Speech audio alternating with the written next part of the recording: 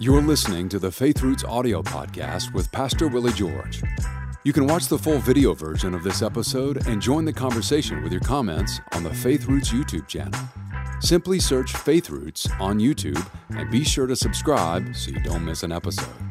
Now, here's Pastor Willie George with today's message.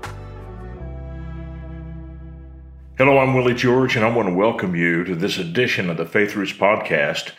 And we're talking about the armor of God. Our text today is going to be from Ephesians chapter 6 and verse 16. New King James is what I'm reading. So above all, it says, taking the shield of faith with which you will be able to quench all the fiery darts of the wicked one. You know, that word able appears throughout this particular context.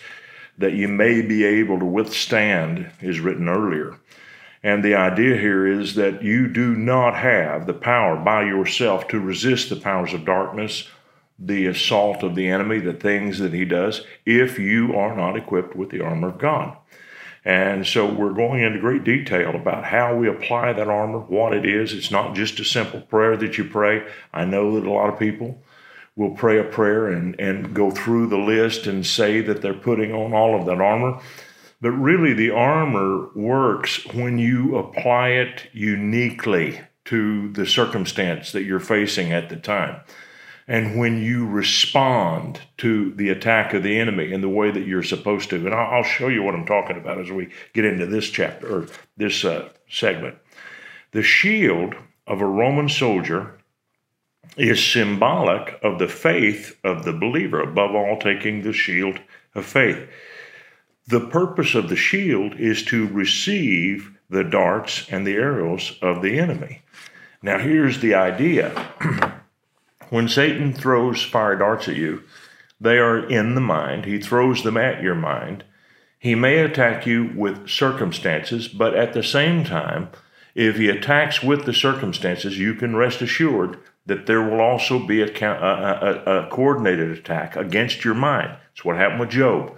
There was always a messenger left.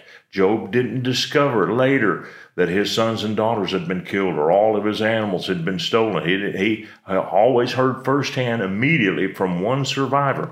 And that's very typical of how the enemy would work. He wants to use fear and bad thoughts to capture your mind and to render it ineffective against his work. So our faith has to receive those darts. That means then that we must respond to Satan's attacks with words of faith. You know, a lot of believers, when they get hit with these negative thoughts, don't say anything. They never resist them. They do not speak back. You see, when the devil came at Jesus in his temptation, two places you can read about it, Luke 4 and Matthew 4, Jesus immediately answered. He had a scripture to go against that thought. He absorbed the dart with the word. And that's what the shield of faith is. And without the shield, then those things strike the target. You have to officially resist them. Now, you must appreciate the position of the shield to use it properly. In the English, it says above all, but that doesn't mean that the shield of faith is superior to the other components. That doesn't make any sense. If the shield of faith was superior to all the other components, and if it meant above all, this is the most important, then really you could get by without the helmet of salvation or the girdle of truth, because the shield of faith would do a better job of working. But that's not what the Greek is saying right here. The above all is from the word epi, which means above, and pasan, which means all. And here's how it would be rendered. Out in front of everything, take the shield of faith. Doesn't mean that it's more important than all the rest. But you put it out in front. It's what you use out front to receive the attack of the enemy. Now, here's what's important. The shield is compared to a door. It has a rectangular shape, and it was likened unto a door in the Roman mind. The shield shuts out things that are unwanted. Just imagine if you took the front door off your house.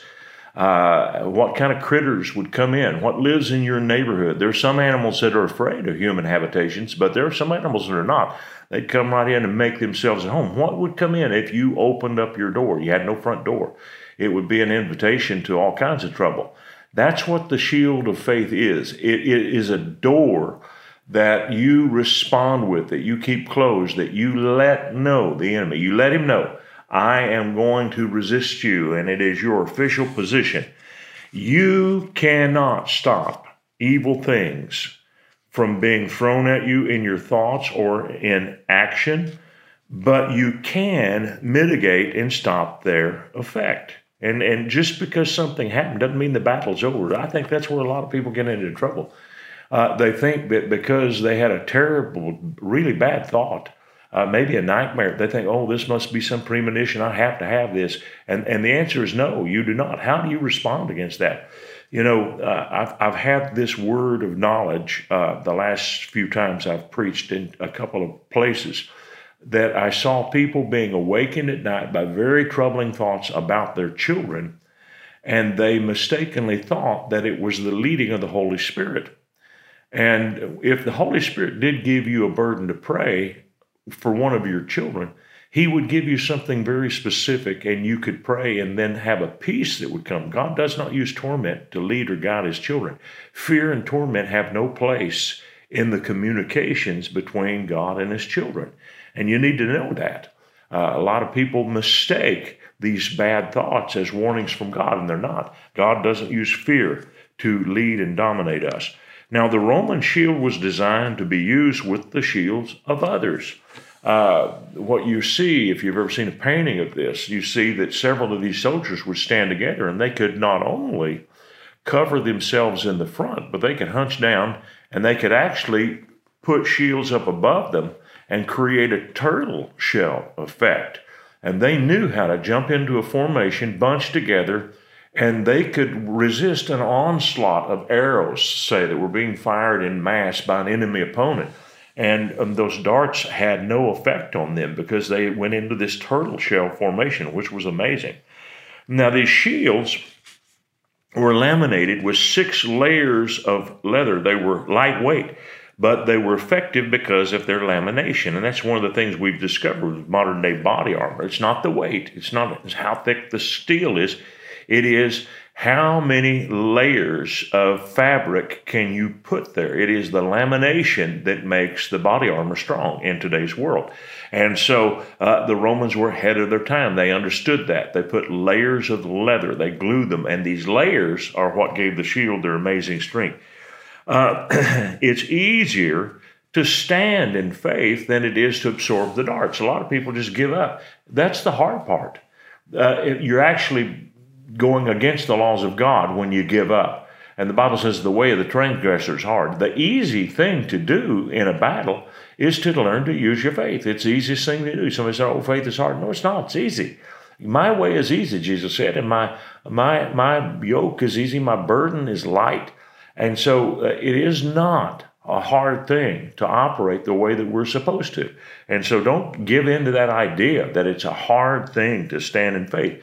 It's easy to respond in faith. You can respond in faith, and you can do that even when it looks like the enemy has already won. You know, one of the reasons people give up is because when they come under an attack, they say, well, it's over. It's already over. But it's not already over. And you can see in the Bible that there are many, many times when it looked hopeless and it looked like the battle was already lost. It wasn't just the threat of a battle. It was the actual battle. But God came through. A number of times there's this phrase in Scripture, he's like a brand plucked from the fire, meaning that there was a stick thrown into a fire and it was burning and it's all hopeless. But God compares his mercy to someone who is pulled out of the fire and not burned up. So it looks like it's all over, but it's not. Now, there were 3 kinds of arrows. They had hunting arrows. But typically, the ancient armies that used arrows, they used arrows that were barbed, that had a little barb in them, so they were very hard to extract. Then they had arrows that they dipped in tar, and they set them ablaze. And then they also had hollow middle arrows, The shafts were hollowed, but they were filled with flammable material. And once things were set on fire, they'd shoot these things in that were filled with, it wouldn't be gasoline, but something like that, and it would make the fire burn more and more and more, which was a terrorizing effect. But the shield could absolutely stop it, and the shield could absorb all of that and keep it from having an effect. Now, there's a story in the life of David, King David, when he came home from one of his missions, and he found out that the whole of the village that he and his men stayed at, Ziklag, had been carried off into captivity and had been burned. And everybody was missing. All the wives were missing, the children were missing, and the men wanted to blame somebody, and they blamed David. He was the commander, so he gets the blame. And so David is being blamed for this terrible loss. And the Bible says that he encouraged himself in his God. There wasn't a single person in the camp who wanted to encourage David, but David encouraged himself in his God. Then he went to the priest and he consulted with the ephod that the priest wore, which was how God answered people through the Urim and the Thummim. In those days, you could pose a question and God would answer through the breastplate of the priest.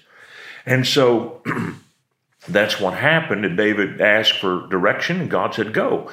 And so David went after the group, and he found that they couldn't move as fast as he and his men because they had all the women, the children, all the spoil that really slowed down. So they overtook them very quickly, and they were able to surprise them, and they recovered everything.